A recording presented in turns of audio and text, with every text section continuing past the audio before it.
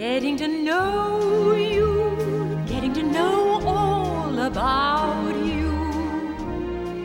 Hey everybody, welcome to the new podcast series called Getting to Know You. We'll be talking to the people behind the making of Whisper of the Moon, the new CD-DVD collection of lullabies and lightly dark fairy tales from Erin, Ivey, and Tosca String Quartet. I'm Erin Ivey, and today we are getting to know Andy Melvin, musician, producer. He's worked with Chris Tomlin, Bruce Springsteen, Pete Seeger, Dry the River, Sounds Under Radio.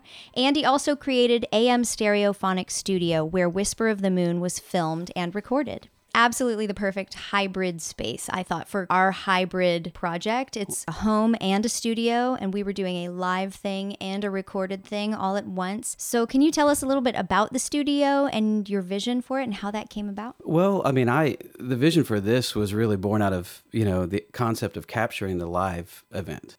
Music and great songs happen not in a vacuum, but they happen from one person exchanged to another. Sometimes that's hard to psychologically get to in the studio. Some artists are better at it than others, but everyone's better at it when there's people. I was so in love with the concept, no matter what, because the first thing Travis said, we're gonna have to be really careful with the miking. I'm like, yeah, but what could come out of it? I was excited about the concept from the beginning. How did you create such a space that is so versatile? It was out of necessity. I just really wanted an accurate room for listening. And I hired people way smarter than me to make it accurate. One of the things that was on the table when we were looking for houses, I want one I can produce from. We found this house and I walked into the living room and I just, it breathes. It has life.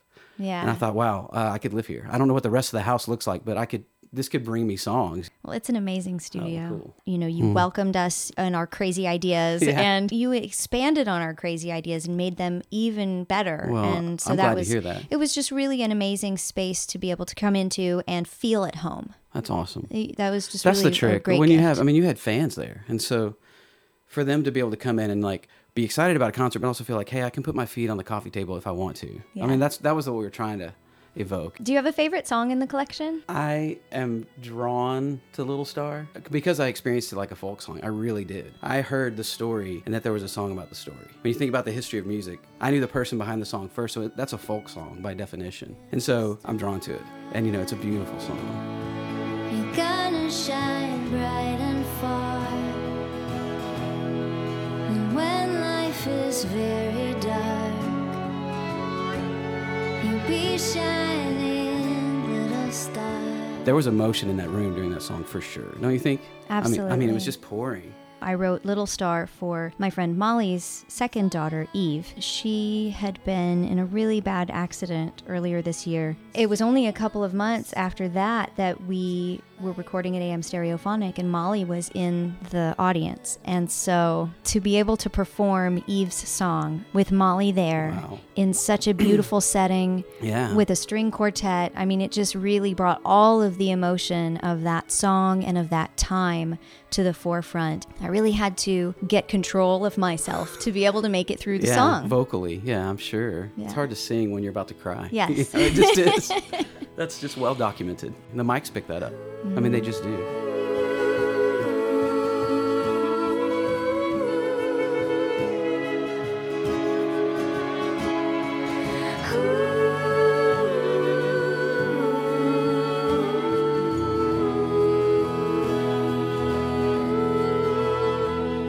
I feel really fortunate that we were able to work together and that you invited us into AM Stereophonic with such open arms. It's such an amazing studio that you have there. I just really feel blessed to have been able to make this there. I don't think that it could have happened this way in any other place. Well, hopefully we didn't screw it up, so. Great thanks to our guest Andy Melvin, without whom Whisper of the Moon would not exist as it does. There are just a couple days left in our Kickstarter campaign to finish and release Whisper of the Moon, so please visit erinivey.com to link to the project page, make a pledge, and get great pre-order rewards. Ciao till next time.